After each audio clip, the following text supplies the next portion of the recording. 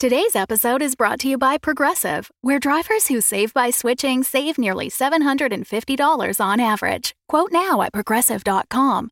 Progressive Casualty Insurance Company and Affiliates. National average 12-month savings of $744 by new customers surveyed who saved with Progressive between June 2022 and May 2023. Potential savings will vary. The Fable and Folly Network supports creators of exceptional audio stories, including the one you're listening to right now. If you love our shows, we want to hear from you. Complete our listener survey at fableandfolly.com/survey. This will help us learn more about you, what you like, what you'd like to hear more of, and how we can maintain an inclusive, safe atmosphere. As a thank you for your participation, we have extras and behind-the-scenes content from your favorite shows. Fans make the network what it is. Thanks for listening, and we can't wait to hear from you. Find our listener survey at fableandfolly.com/survey today. Welcome back to Dum-Dums and Dragons, where improvisers who've never roleplayed before journey into the world of Dungeons and Dragons. I am the Grand Wizard Bukake, your host. After the completion of their quest, our heroes have been rocked by news of the death of Juniper. Reginald and Quinny sent the Horde back to their hellscape and found a planeswalker to bring them to hell itself. Meanwhile, Juniper, damned to hell in a surprise twist, joined Farthole's resistance movement. Can our heroes survive fighting Manny in the circle of hell he lords over? Find out next on Dum-Dums and Dragons. Once upon a time, in Old West Faerun, once this land must have been fertile. There must have been trees and grass and all manner of living creatures, but that time has come and gone. Now it's just a dusty shithole with a burning hot sun high in the sky, a wind that is in equal parts warm and somehow gritty, that just manages to become the worst part of coming home from the beach, just everywhere all the time. A land of desperate people and desperate times, and admittedly a few rays of sunshine, metaphorical ones. There's a lot of literal sun, as we've established. But it's a much different land than the one that we know, at least some of us. That said, it's also a land of opportunity. It's a land of desperate people looking for second chances. And Sheriff Quinny, today might just be that day. Because after some time being the sheriff of sorts of the town of Tombslab, you might have finally found your ticket out of here. Get that heavy price off your head that you've been keeping tucked carefully under your cowboy hat.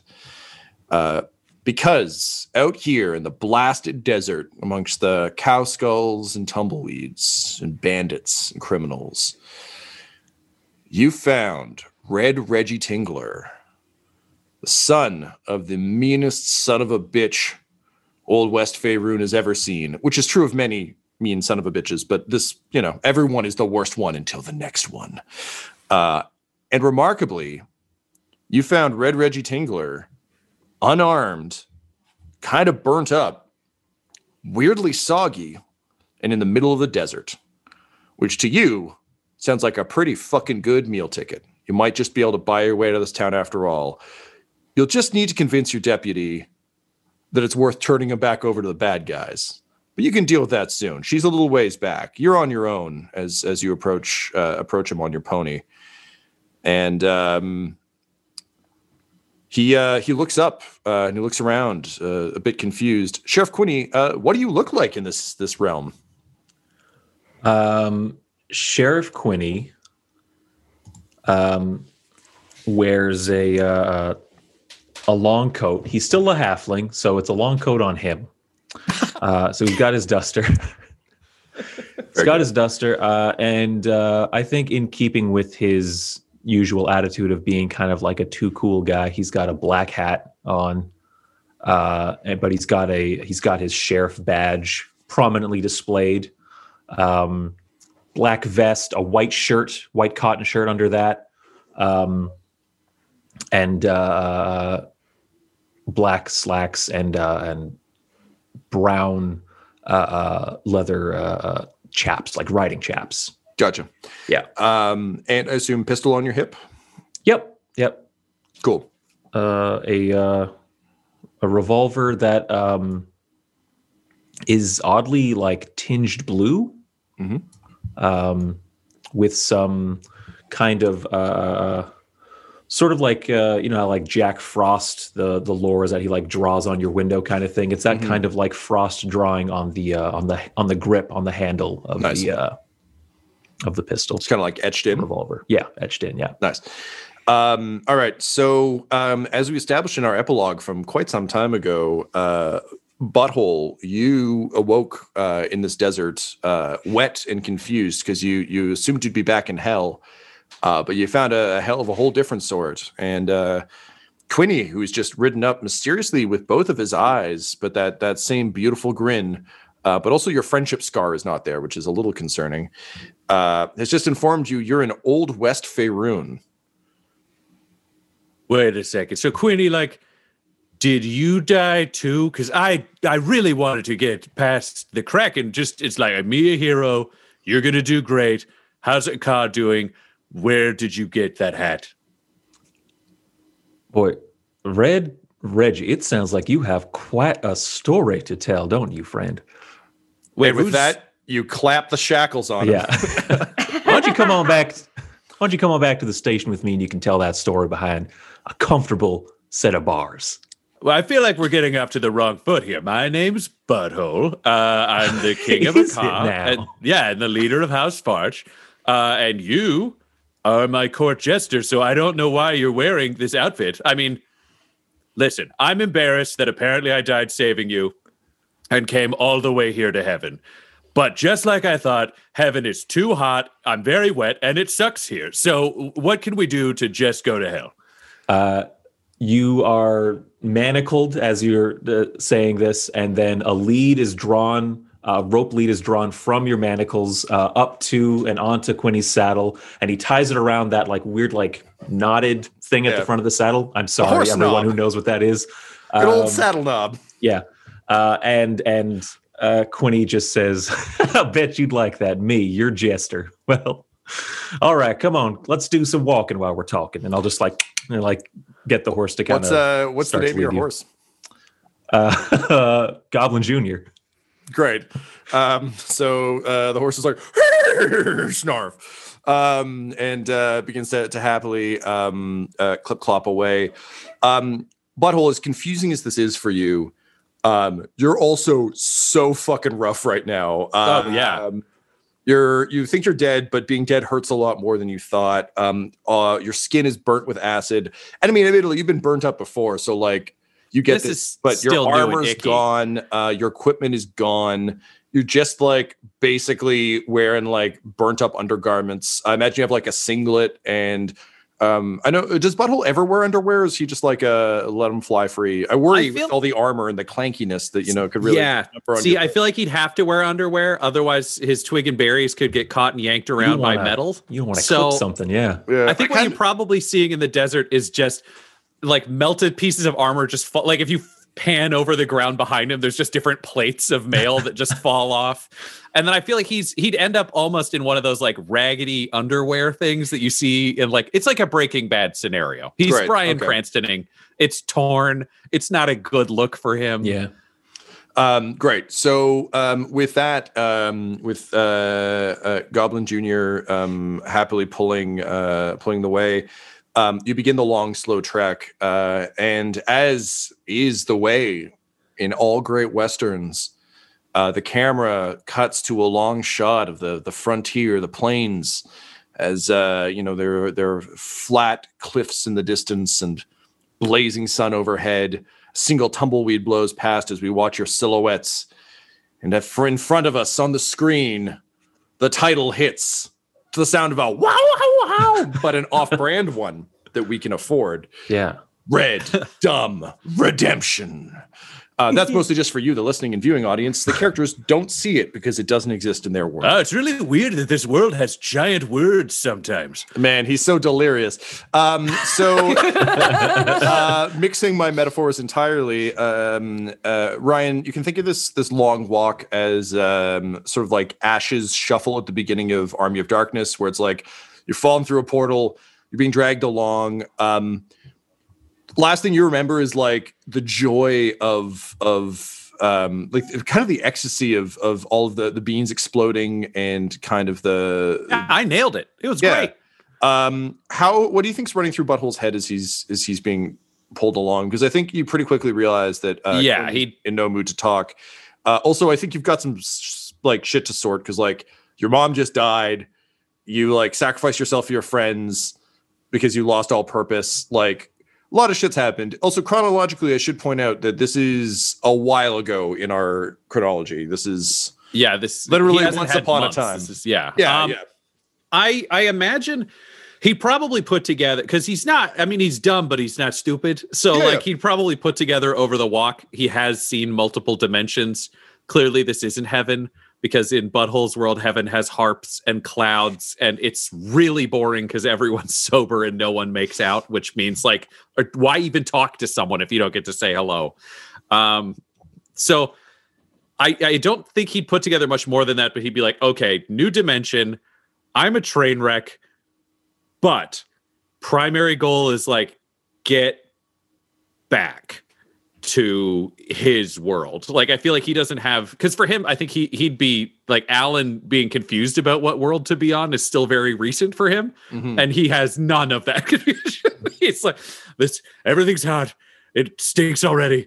I don't like this. Quinny is still kind of cute though. So like maybe if he can get this Quinny to go with him, like there could be like a love connection Quinny that he doesn't have to like get like a Menage a Quinn maybe. Yeah, well, also, like, he doesn't have to risk a friendship. Like, this could be a different Quinny where he could, like, really take a chance. Oh, my God. I miss Butthole so much. Welcome back, everybody. It's Butthole Farch. Oh I feel like he's almost oblivious to the fact that he's chained and tied to the horse. Like, he's managed to convince himself that this is just a walk with a friend.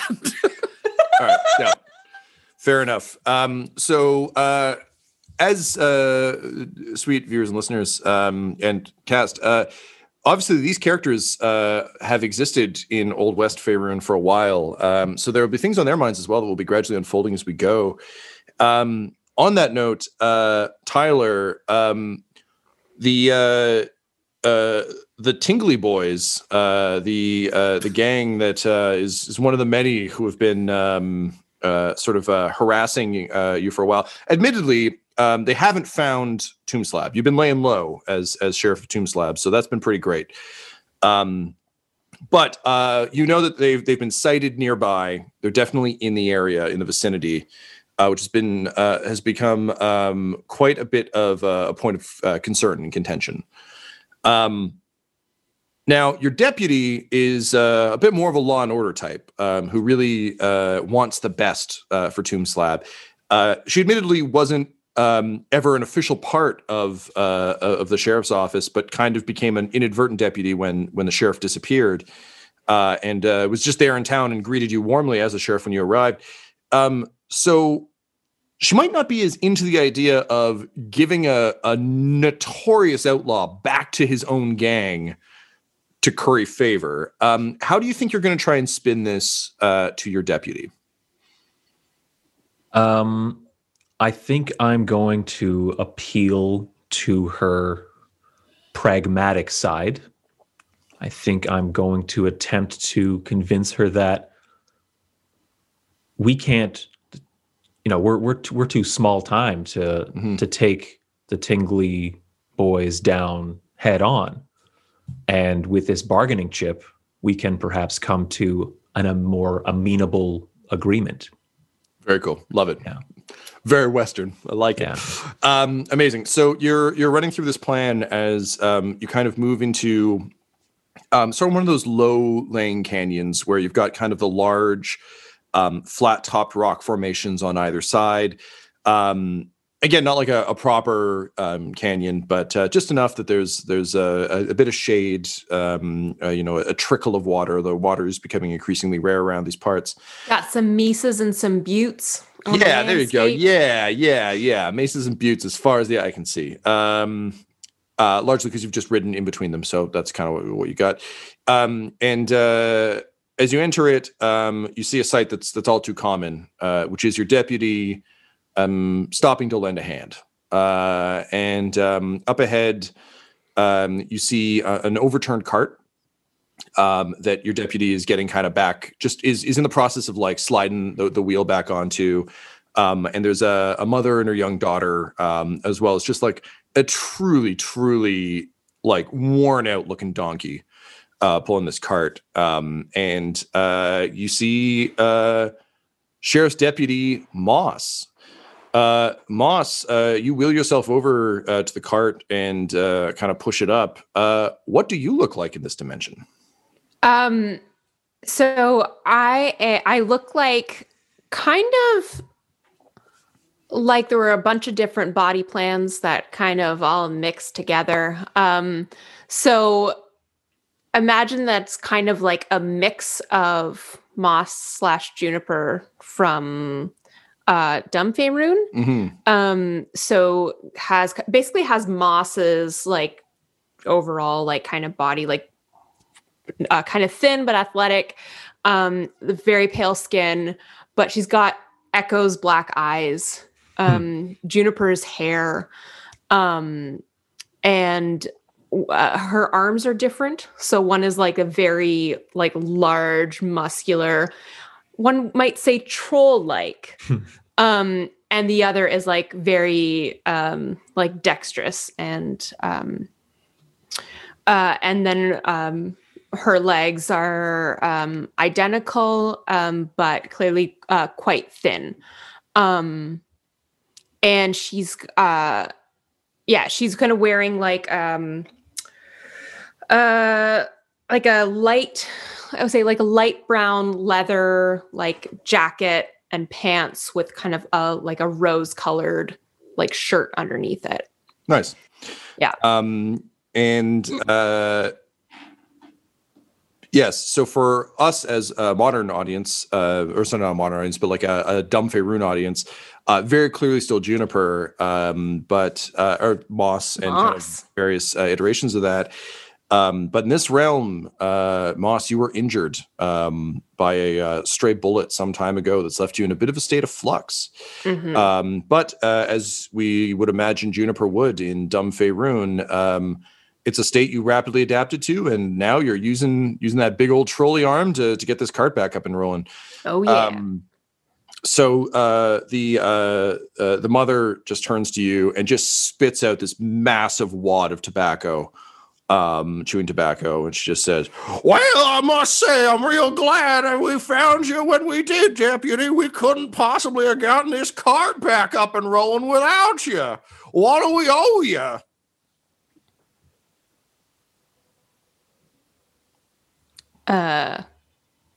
No, nothing. Nothing? What do you mean? What? This is my job. But my job is to protect y'all. Yeah, it's my job. I don't understand. Well, I'm sorry. Just, back where me and the little one are from in Nearwinter, even doing a job, people expect something in return. You're just doing it because you're nice? Well, you must know at Tombslab, we watch each other's backs. Well, fuck me sideways. I didn't before, but I do now. Come here, little Lucinda. Looks like we're going to Tombslab. Yay. And with that, they thank you heartily, and she gets the donkey and says, "Come on, hot ass, we're making new tracks." And the donkey, just like, who's clearly been dragging this cart past Tombslab, it's just like full Charlie Brown shoulder slump, and just kind of like awkwardly shuffles the cart around, and the cart continues to roll. As Moss, you sort of wheel your chair around to see the sheriff returning with a prisoner in tow. And Butthole, you see, do you think you've seen Moss enough to recognize that this is her, or would you assume just a changeling? Now it is I want to be clear, like it is like Juniper's hair and like Crunge's arm, Mrs. Paisley's arm, Grandpa Warwick's legs. Like I think he's seen enough of the collected characters that if it had just been Moss, he would have gone changeling, because I don't know if he could recognize Moss versus other changelings, just with a complete lack of exposure and kind of a different bone structure than the traditional humanoids. But I think if you're adding in all of the other characters he's interacted with at one point or another, then he might have a chance. He wouldn't be sure, but he'd... Also, I think realistically, knowing what you do about the other dimensional stuff, the fact that it does seem that often people kind of bump into each other again, Quinny and Moss being a team doesn't strike you as incredibly strange. It actually kind of seems fitting in a weird way. Yeah, it's got that kind of like interdimensional, like, maybe people are always friends. Yeah, so I guess we're staggering forwards. He's like, hey, wait, are you... Juniper? Excuse me, but who told you the name of my chair? Well, I listen, I sort of know you from another dimension. Okay, so first of all, hi, I'm Butthole, chained up, only wearing my underwear. Can I get some water or like a poncho? Because I'm going to get a wicked sunburn. Quinny takes a drink from his canteen and visibly offers it to Moss first.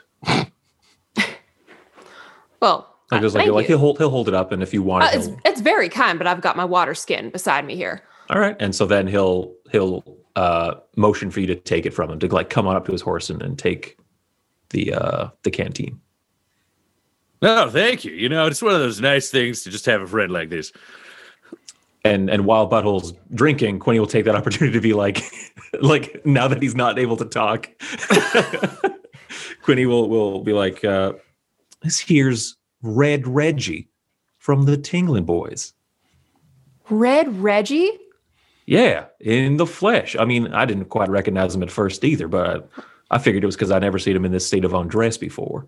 Laura, can you roll me a history check, please? Yeah. Oh, natural one. So as we established, Moss, you like taking care of Tomb Slab, but you didn't exactly sign up for this. I think as with a lot of the things that sheriff, like the fact that a proper sheriff came to town was pretty exciting for you. You didn't get to know Sheriff Mudbutt too much before he left, but he seemed like not the most reliable sheriff. But when Sheriff Quinny arrived, you immediately kind of felt like, okay, you're in good hands. And I think a good way to think about this is like he legitimately, because Quinny always has a plan, seems like he really fucking understands what's going on in the Old West. So I don't think you necessarily know who Red Reggie is, but if Quinny's bringing him up that way, it's like, oh yeah, like it. I think with a natural one, you would take it as a fault in your understanding, not in anything else. And unfortunately, you don't know his list of crimes, which is quite extensive. Yeah, he's a notorious outlaw.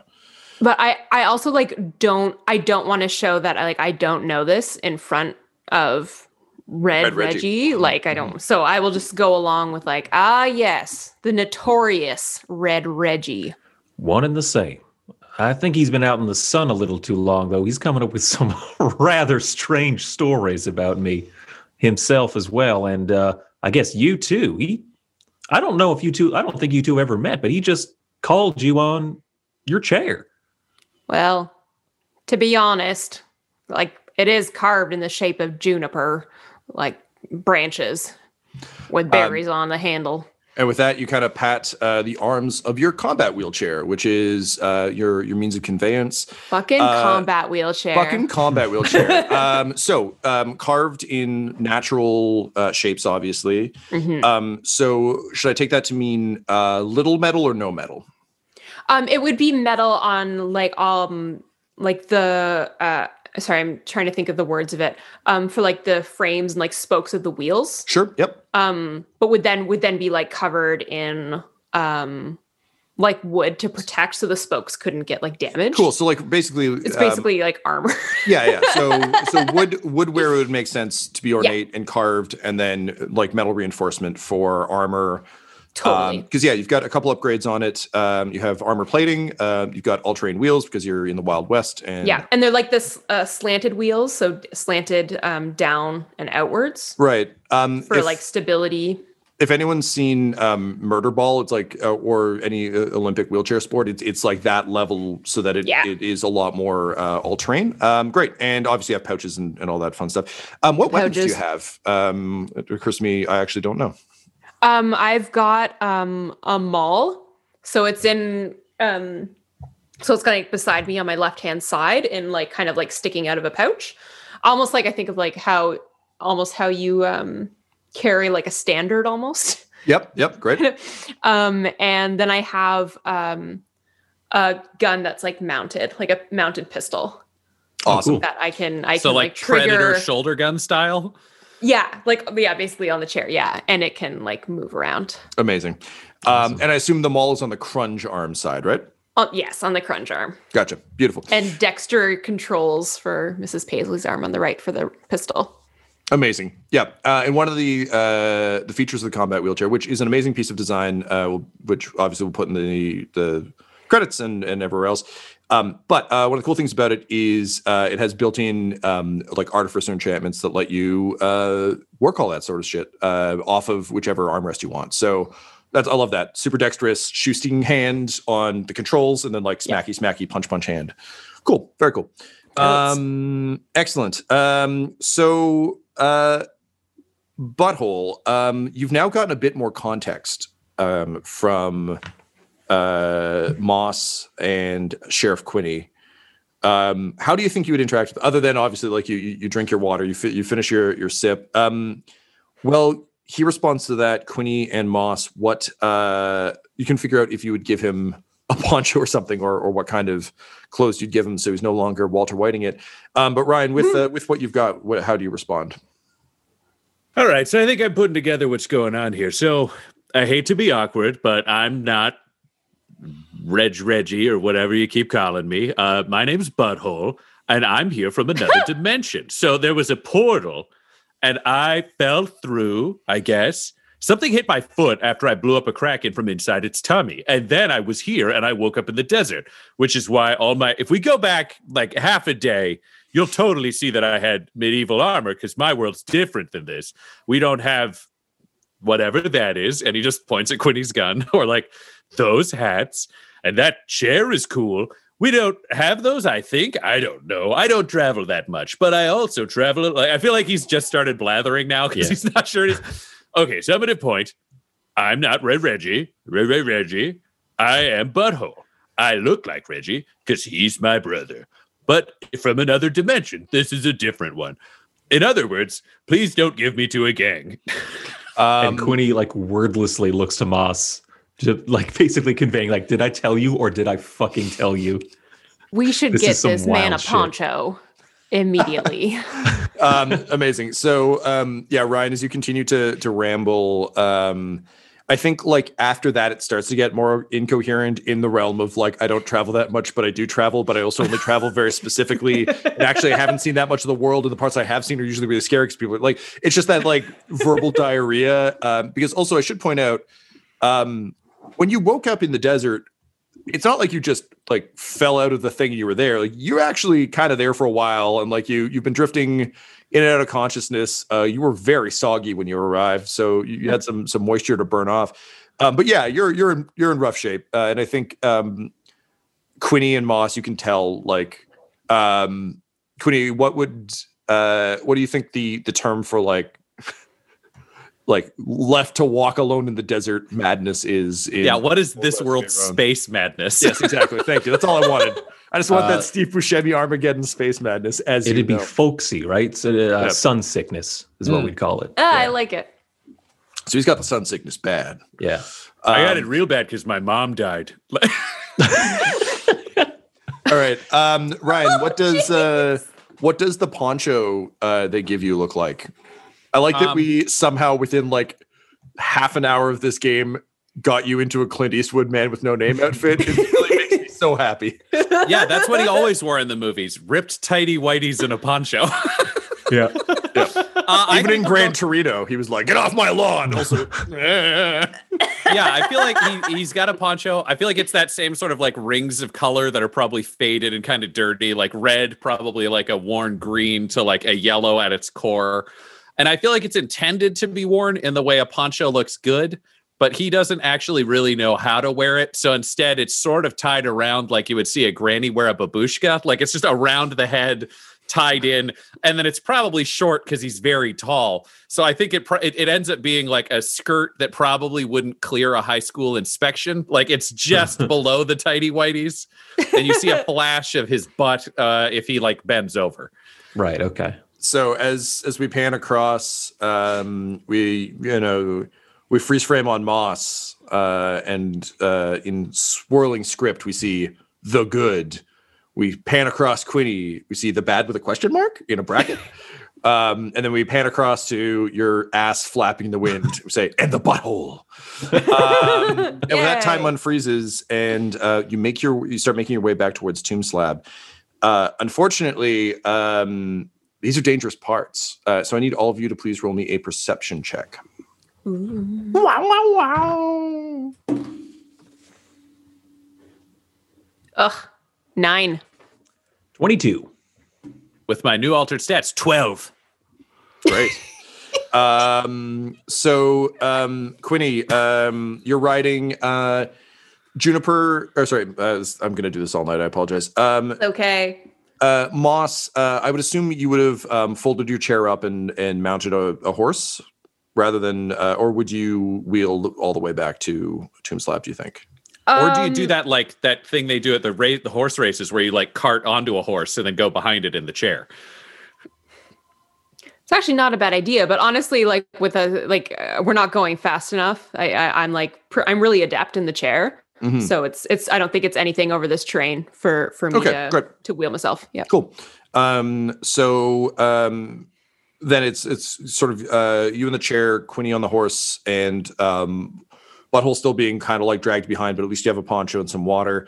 Quinny, I assume then you're on point, which also just is a fairly Quinny thing. Also, just the idea of like Quinny, mounted Quinny is funny to me because it seems like such a counterintuitive thing for his normal, like, no, I want the shadows and everything else. That it's just like, just riding a fucking horse. Yeah. Just like everyone else is like lower to the ground and stealthy. You're just like, fucking, I'm up here. What's up?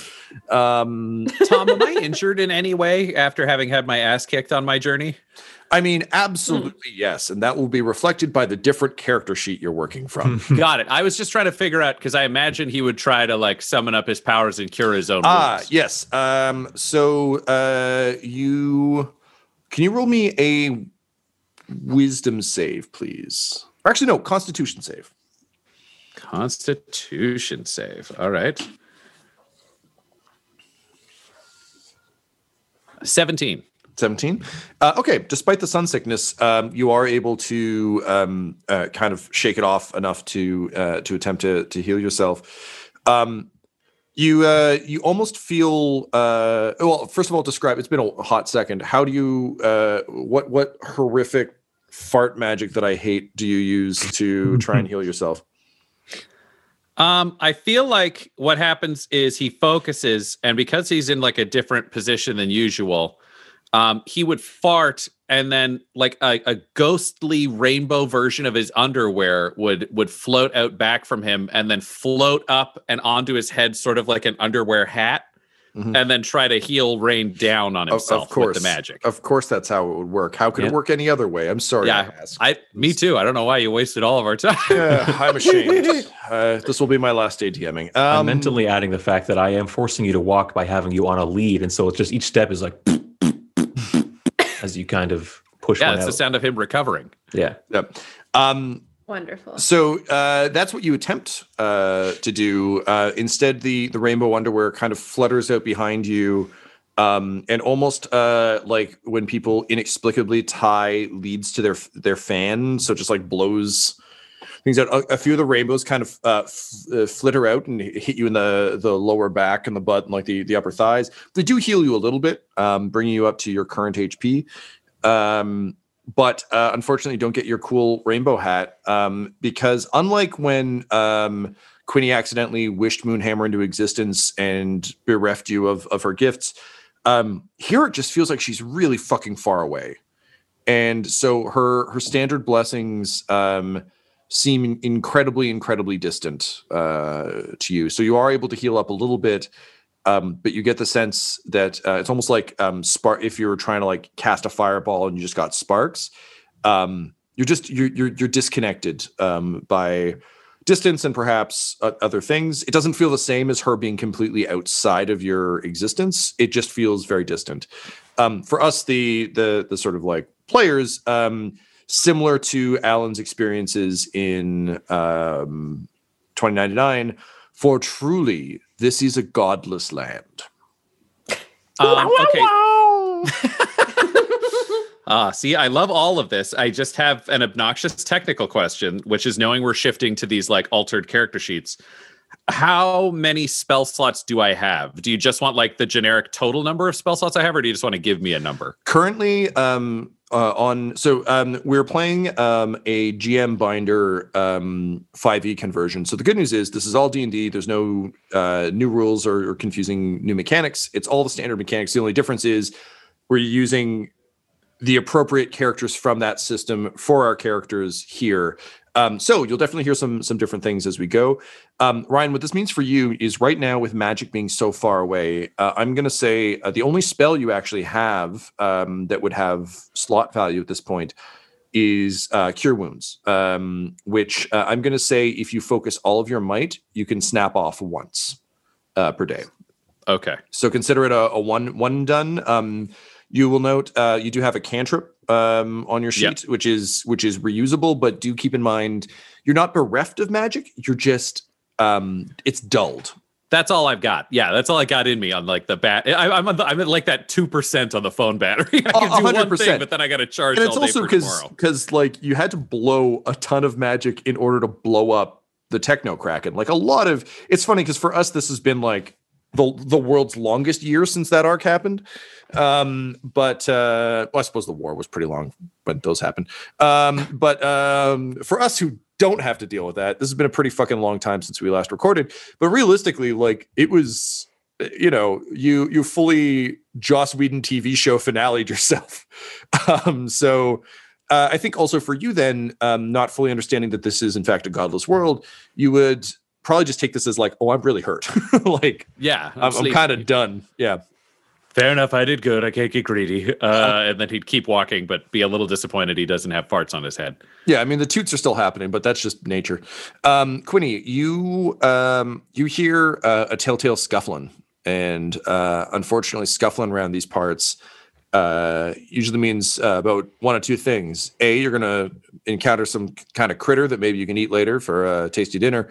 Or B, y'all are about to get ambushed. And unfortunately, in this case, it's the latter.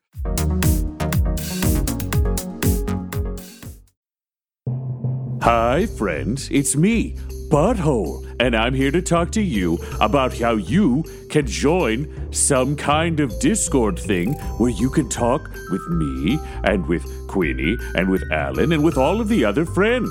There are even like Prince Mudbutts there and a bunch of other people. All you have to do is apparently become a patron of our ear plays for $1. If you just do it one time, I mean, you should do more. Everyone's got a chip in at the fortress, but if you just do that one time, then you get to join a patron-only exclusive Discord forever. Plus, you get pre-session chats and DM chats at the end of every arc of some show called Dum-Dums and Dragons. They tell me it's related to me somehow, but I'm not really sure. So, patreon.com/dumdumdice. That's DUMBDICE. And if you pay that $1 to join that Discord, you get a chance for me to say, hello, new friend, to you.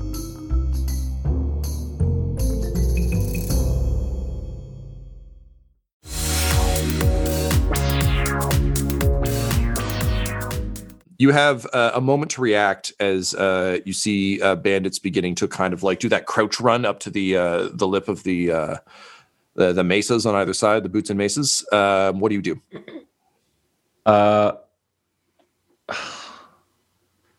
This guy the kind of double-edged sword of finding Red Reggie. It's like, now that we've got him, we've got to protect him, or else we are so fucking dead if word gets back that we've got him and we lost him. Like, he died in our care. So I take out a knife and I cut the lead on my end. So you just got a loose length of rope that falls from my horse, Butthole. Oh, thank you. And I am off of Goblin Jr. on my feet. And I give him a smack in the ass on my way down. So he just starts to clop off. And I just say, Moss on the left. And Moss and I have rolled together enough that she now knows too that like we're about to get into it. Cool. I will say, Tyler, on your sheet, you'll note you have two pistols. So you've got your like good pistol, and then you've got like a regular pistol. Right. Because based on all the Western films I've ever seen, no true gunslinger carries one gun like a fucking scrub. Yeah. Do you toss the other pistol or your knife to Butthole, or is that a bridge too far on the Red Reggie front? I know Red Reggie's super dangerous, and I don't know what he's playing at right now, but if I let him get away, he's not going to get far on foot. I can just call Goblin Jr. back. That's no problem. Goblin Jr. and I have a great rapport, and we've trained a whole bunch of tricks with him and stuff like that. So I'm not worried about him escaping, but giving him a weapon seems too dangerous currently. Gotcha. Totally fair. But I am prepared to revisit that at any moment's notice. Yeah, at a 2 HP left before you die's notice, you'll revisit it. Yeah. Okay, great. So as Moss, you kind of like turn to cover the left. Quinny, you turn to cover the right. Butthole, what do you do with the rope free? And you see them kind of dropping into a classic, we're about to get attacked from above pose. I feel like he would probably turn to face to Moss's left, because if Quinny yelled Moss to your left, he would assume that's where the bad guys are coming from. So he's probably facing the same way as Moss. Yep. He's not entirely sure, but he has had enough military training that I feel like he'd be hands out as much as possible. I feel like he'd look like a wrestler in one of those handcuff matches. Like he's just turned now and he's ready for something, but he doesn't know what. Okay, fantastic. So with that, you see a flash of brilliant green up on the ledge, and Quinny, you recognize this as an elven gang of bandits. They are the High Leaves. And with a series of whistles that will be familiar to anyone else who suffered through crouching through the bushes in Last of Us 2 with me, they are clearly signaling to each other with whistles. And Quinny, you've been around enough to know that you don't necessarily know what each whistle means, but you know it probably means death. You will get one free action before we roll for initiative. Up on the ridge right now, there are two elves on the left, armed with rifles, and there's one on the right who's like, she's a big beefy motherfucker, and she's got kind of those Captain America in Infinity War Wakanda gauntlets. So that are kind of like equal parts shield and like armor punch. And you can see her like barreling Juggernaut style towards the rim to jump down. What do you do? I'll shout specifically to just to anyone. I'll just shout out like, get to cover, and I will move for some coverage, but only after I try to fire off a shot at one of these elves. Okay, great. So go ahead and roll. First roll of the game, everybody. First attack roll. Combat roll. Yeah. First real roll. My nat 1 was the first roll. Fuck. All right. Try and dig you out of a hole, Laura. I'm excuse me. I'm just firing frostbite right now. Yep. That's a +5. That's an 18 to hit. Oh yeah, Nice. that'll definitely hit. Okay.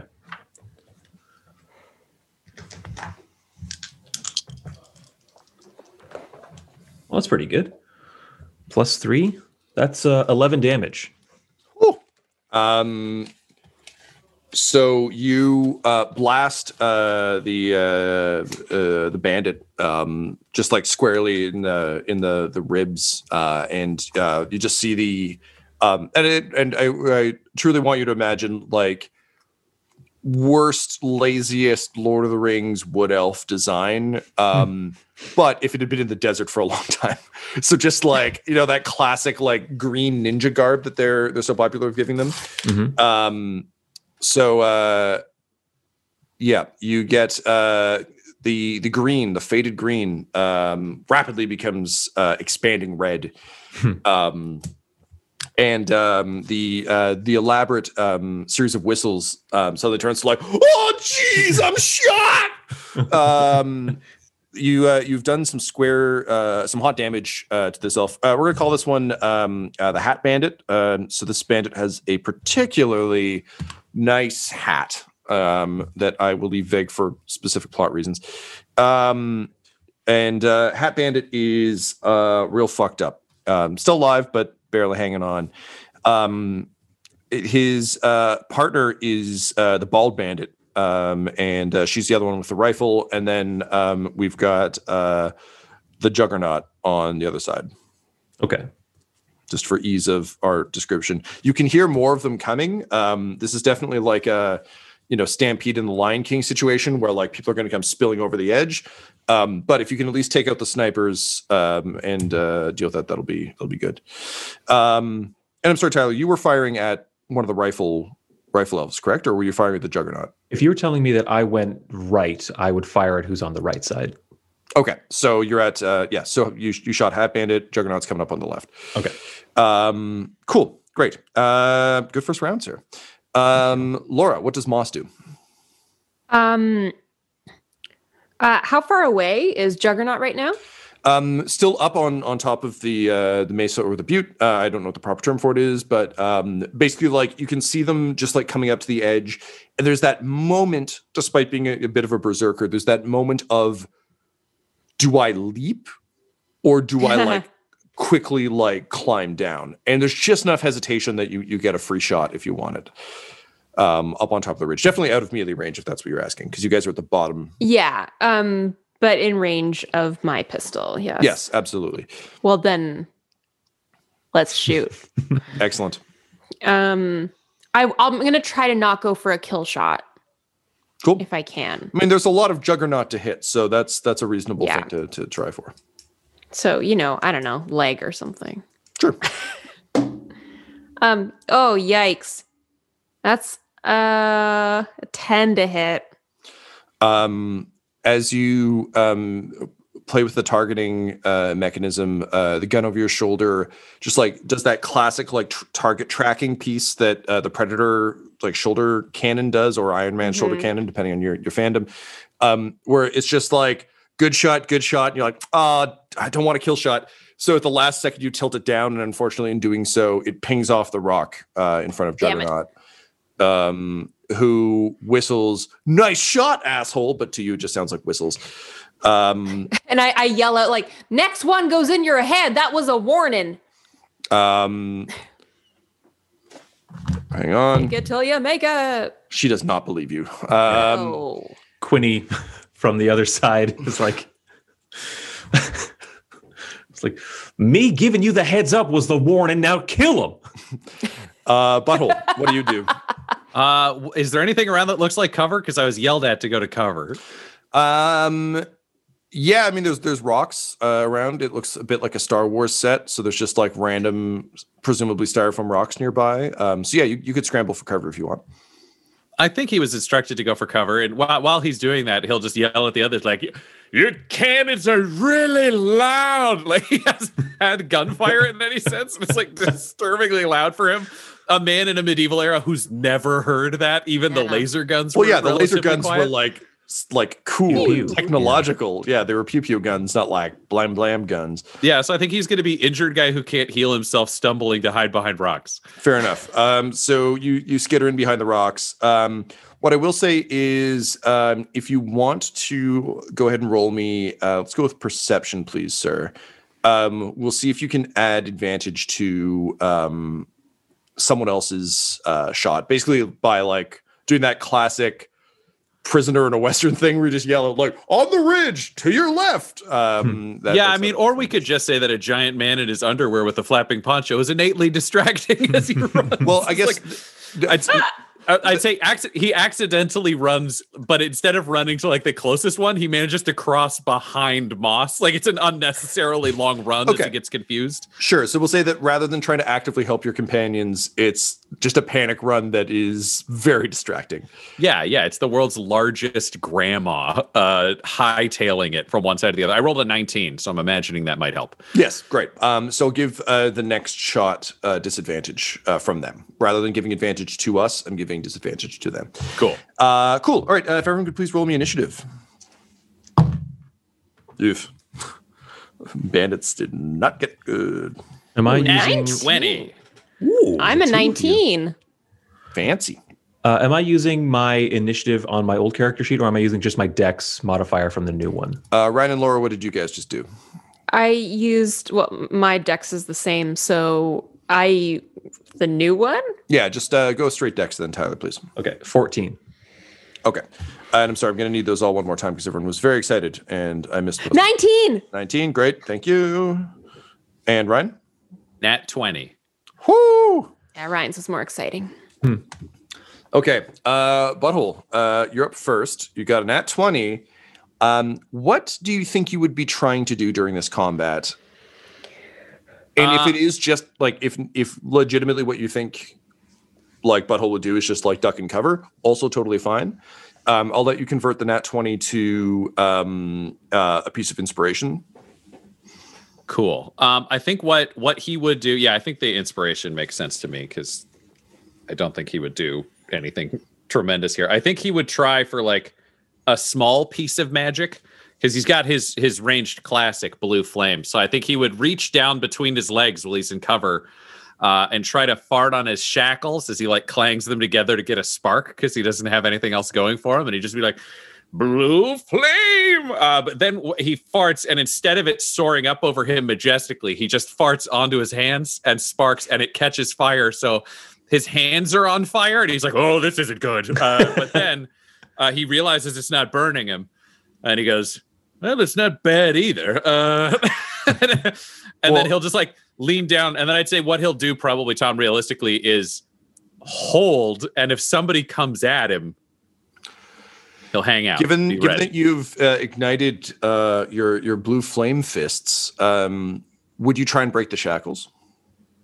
Or you just trust Sheriff Quinny enough that you'll be a good boy? Because I would say with your hands on fire, I would let you roll a strength save. Oh, yeah. Let's do that then. It is stupid to try to fight in these just to be nice. Okay. So go ahead and roll a strength save, please. And you do have your point of inspiration if you'd like to use it. Great. I'll save it. So my strength is currently -1, which means I rolled a 16. You feel them bend as the blue flame of Moonhammer slowly begins to melt it away, just as it does a lot of first-time listeners' patience. You're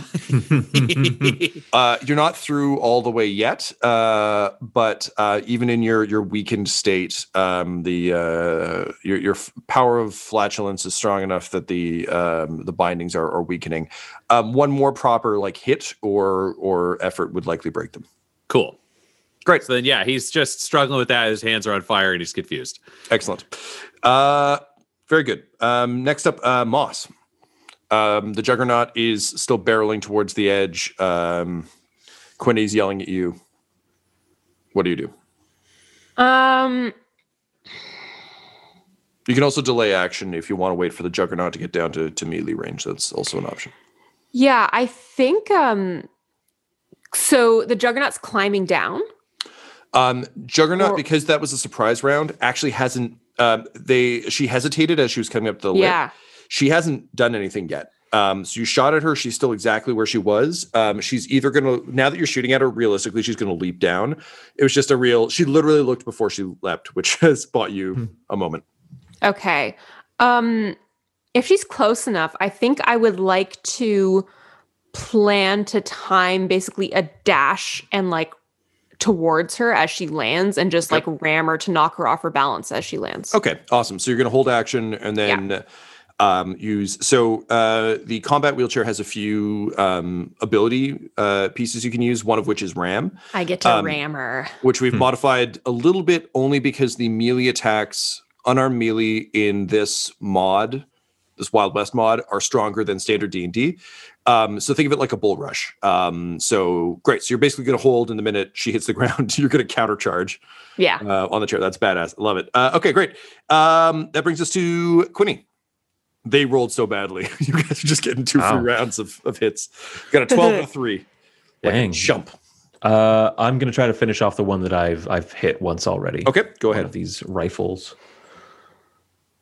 These rife elves. Rife elves. No. Plus 5, so that's 18 to hit again, actually. Oh, yeah, that definitely does it.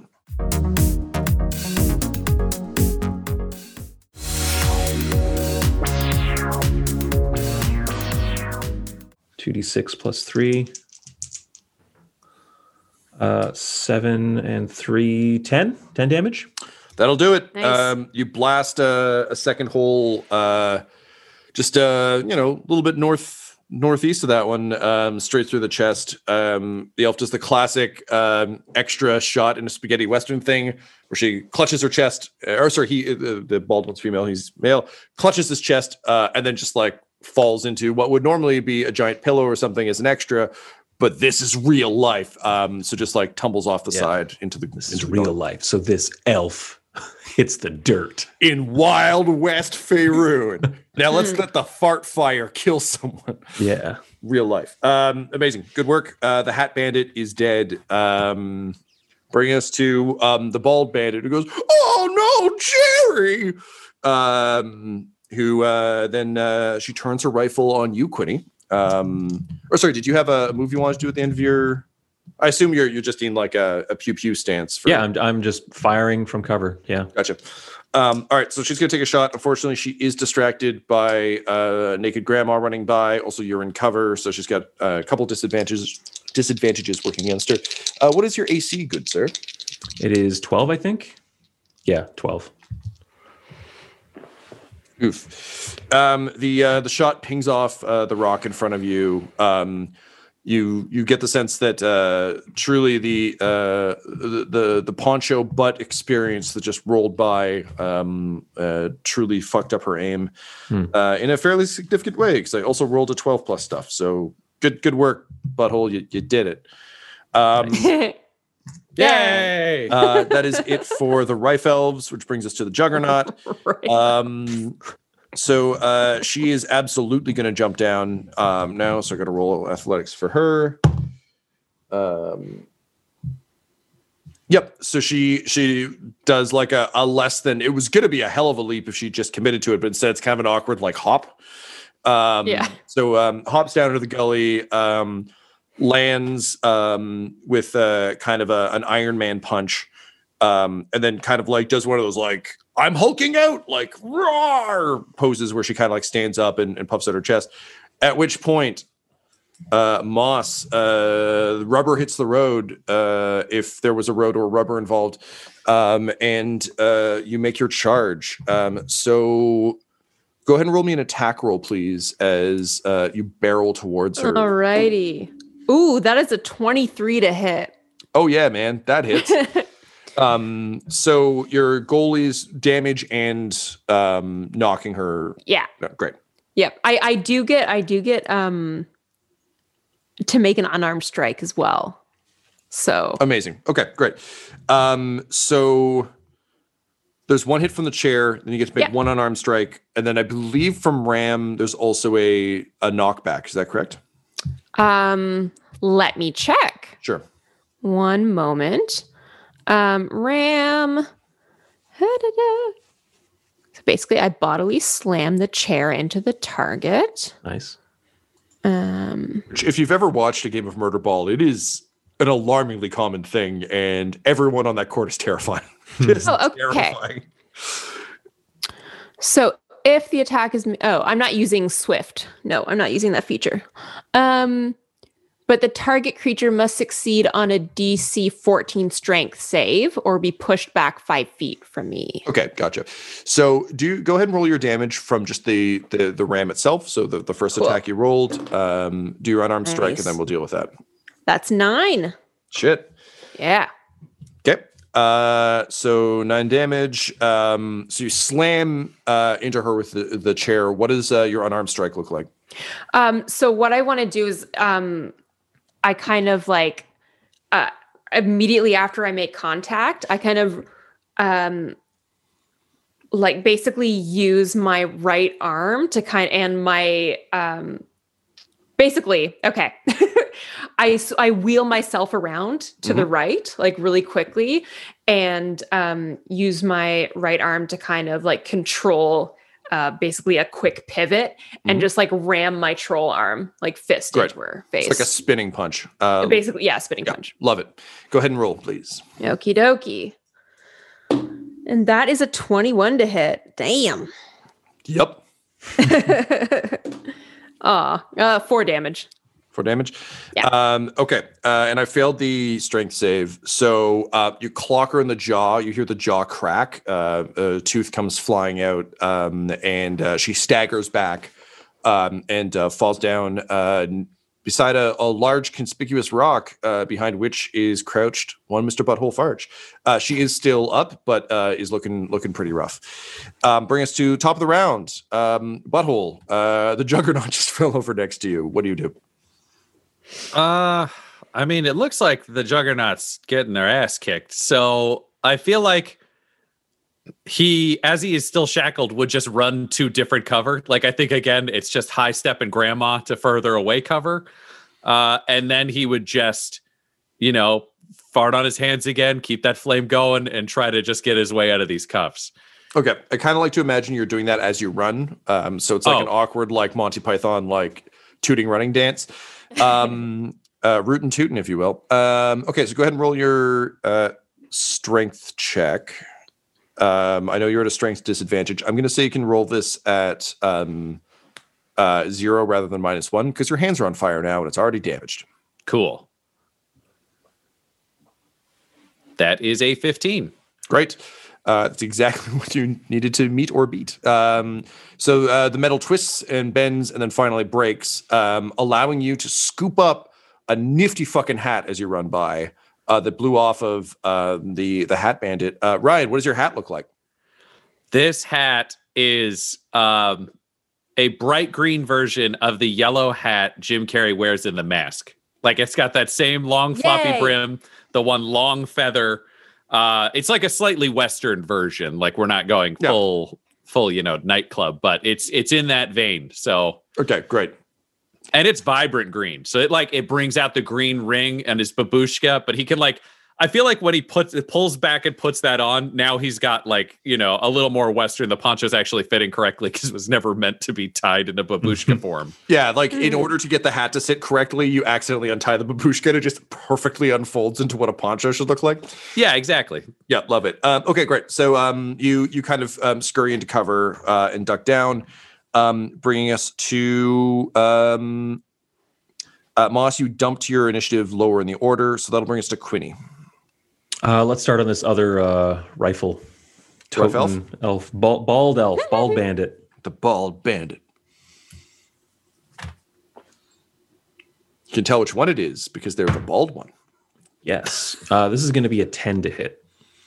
Unfortunately, that will not do it. The bright sun reflecting off of her spectacularly chrome dome blinds you for a moment, and your shot goes wide.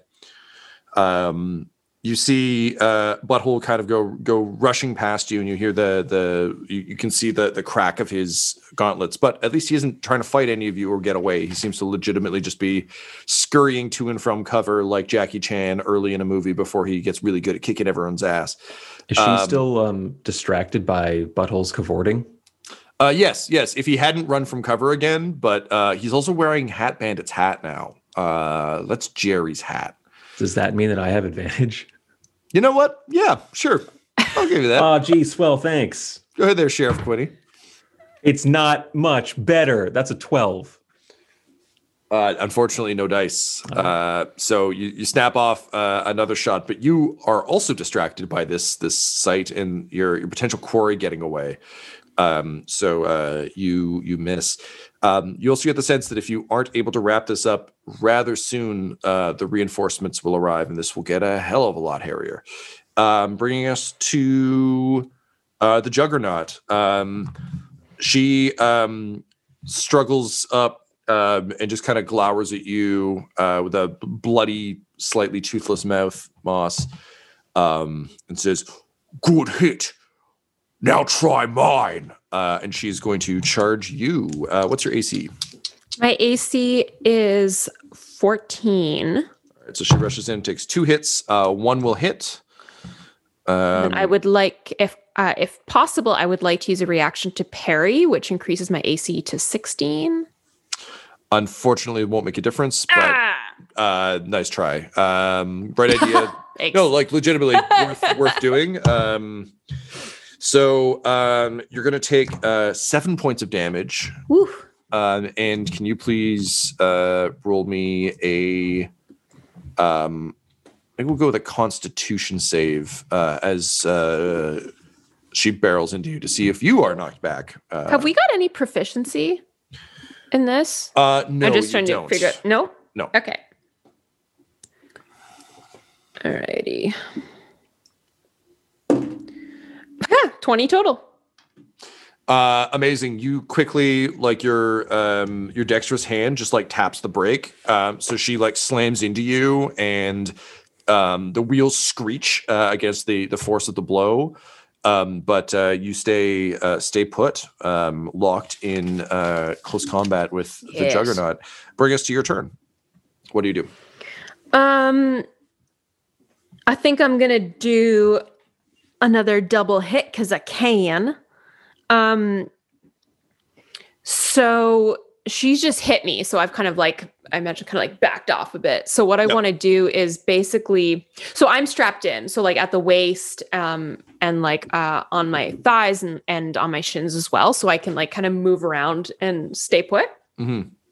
So what I want to do is kind of like turn to the left. I want to put my, like big like troll arm on the ground and basically like kick up my chair to hit her with the tire. So like a breakdance tire strike? Exactly. Breakdance tire strike. So it'll be one of those, and then kind of like kicking back up to again punch her with the arm. Right. So I believe one of your class abilities is you get a free, if you land, is it that you need to hit with the first attack to get a second one? It says after making an attack, you may make a single unarmed strike as a bonus action. Love it. Go for it. All right. So, that's not going to hit. That's an 8 with the tire strike. Definitely does not hit. So you swing up with the tire strike. She manages to get her shields up. So the tires like roar across that, bring you back down into, as you follow the arc through, you kind of skitter off those and swing back around down to the ground. Okay, cool. So I'm going to try to use momentum to pull me back. Oh, awful rolling. 9. You flubbed the landing a bit because you were thrown off by kind of sliding across the shielding. You managed to right yourself pretty quickly, but it unfortunately cost you the strike. The battle continues. Bring us to the other Rife Elf, who is taking aim at our old pal Quinny with disadvantage because of the flapping butts. Wow! That is a crit fail and a nat 20. Truly the The devil's bargain of a roll. Alpha and Omega. That's a good time to have disadvantage. Yes, it is. So she lines up the shot perfectly, and it's that classic, like, we're looking down the scope of the rifle as she brings it around to you.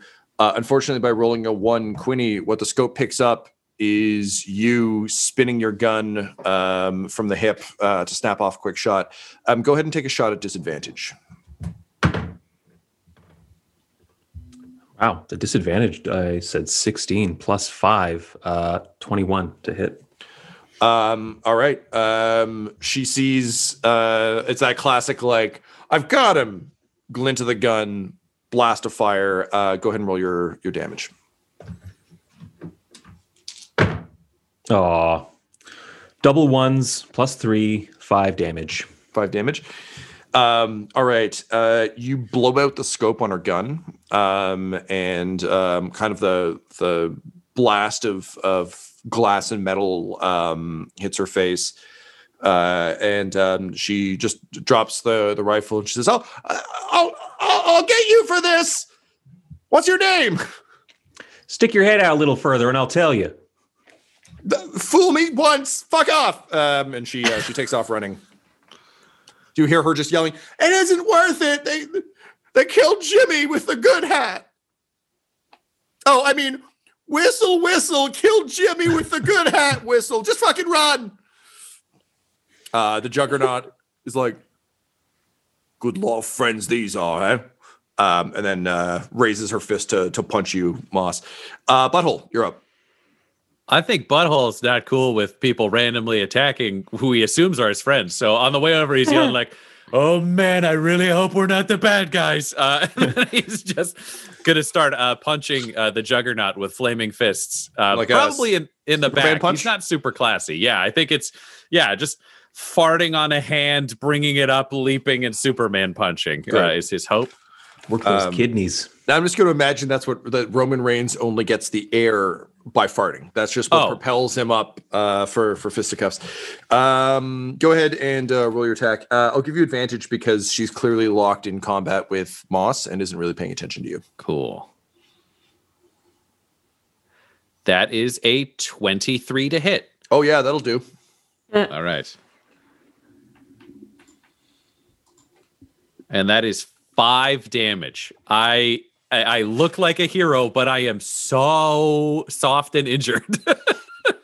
Well, Ryan, you'll be glad to know that she looks like a badass, but she only had 5 health left. So you just start fucking like punching the kidneys, and I think despite how hurt you are, all of the pain and frustration that admittedly you didn't really get to take out on Declan, who you really wanted to, or on the Techno Kraken, just finally comes out. And I think it's not as, bleak as a Forsaken moment.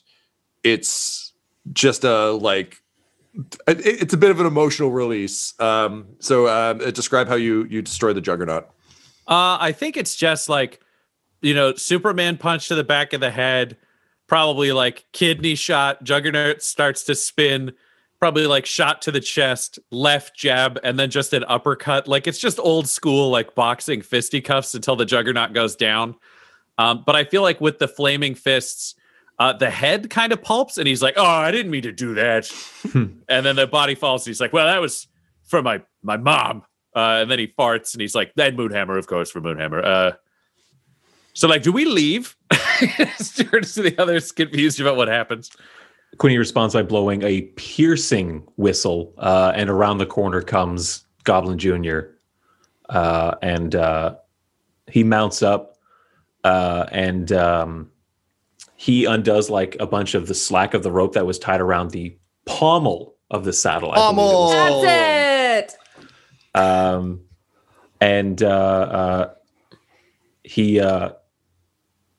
He basically says, he points to you, Butthole, and he says, you on the horse.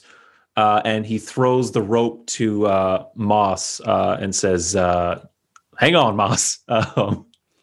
And basically is going to attempt to do like a tailspin maneuver of like riding the horse and you getting like a cool like jet ski rope behind you to like. Yeah, basically a chariot maneuver. Yeah. To just like wheel behind, but also like shoot as needed and deal with our pursuers. But we're getting out of here.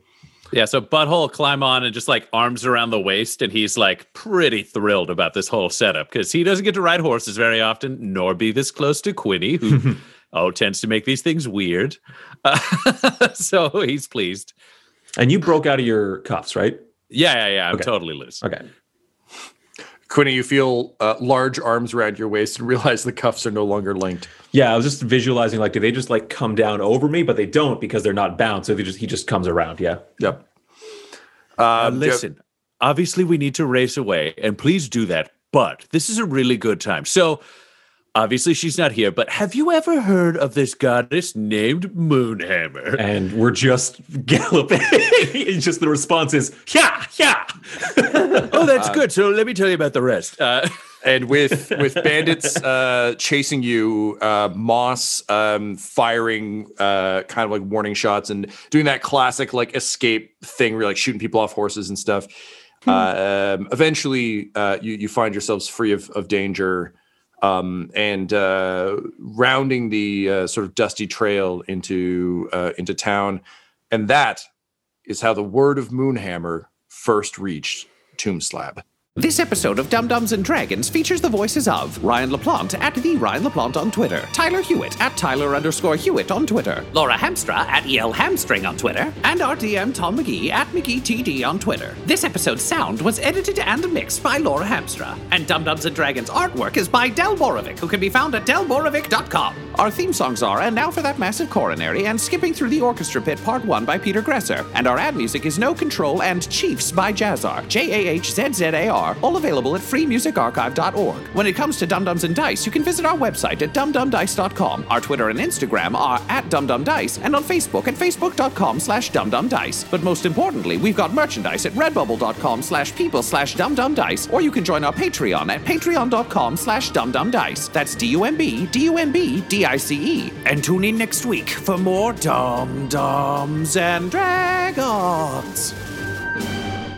Dum-Dums and Dice has to give a special thank you to the supreme beings of our Patreon at this time. Christian Menicola, Long, the Half-Blind Prophet, James Cuellar, Charles Grams, Christopher Little, Sue One, George Dolby, One True Artistry, Orion Birchfield, Lord of Bradovic, Noel Lewis, Scott Garland, Anthony Griffin, Chet Awesome Laser, Jordan Neesmith, Benjamin V, Gavin and Abby McDonald, Taryn Hefner, and Jill and Noel LaPlante. If you want your name to be added to this list, you can join our Patreon too at patreon.com/dumdumdice. Thanks to them, and a little bit of thanks to you.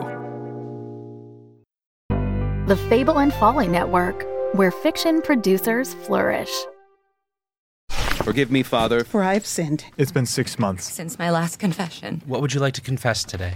I have decades of failings I could recap here. Today, I want to confess the worst thing I've ever done. Okay. Lots to unpack here. I can be kind of a crap husband. I took 8 years of my life and lit it on fire in a matter of 5 hours. So I did what any self-respecting father would do. I, lightly dosed his Gatorade with a powerful laxative. And I guess sorry for making out in the confessional? Since confession is about talking to God, I felt he had a right to know what you've done. What I've done? What did I do? Are you kidding? Do you love Emily? What the hell kind of question is that? Well, you're not going to absolve me? That's the whole point. Please leave the sacrament to the professionals. Where do you get off talking to me like this? Excuse me? What the who is there? Forgive Me, a comedy podcast from Rogue Dialogue,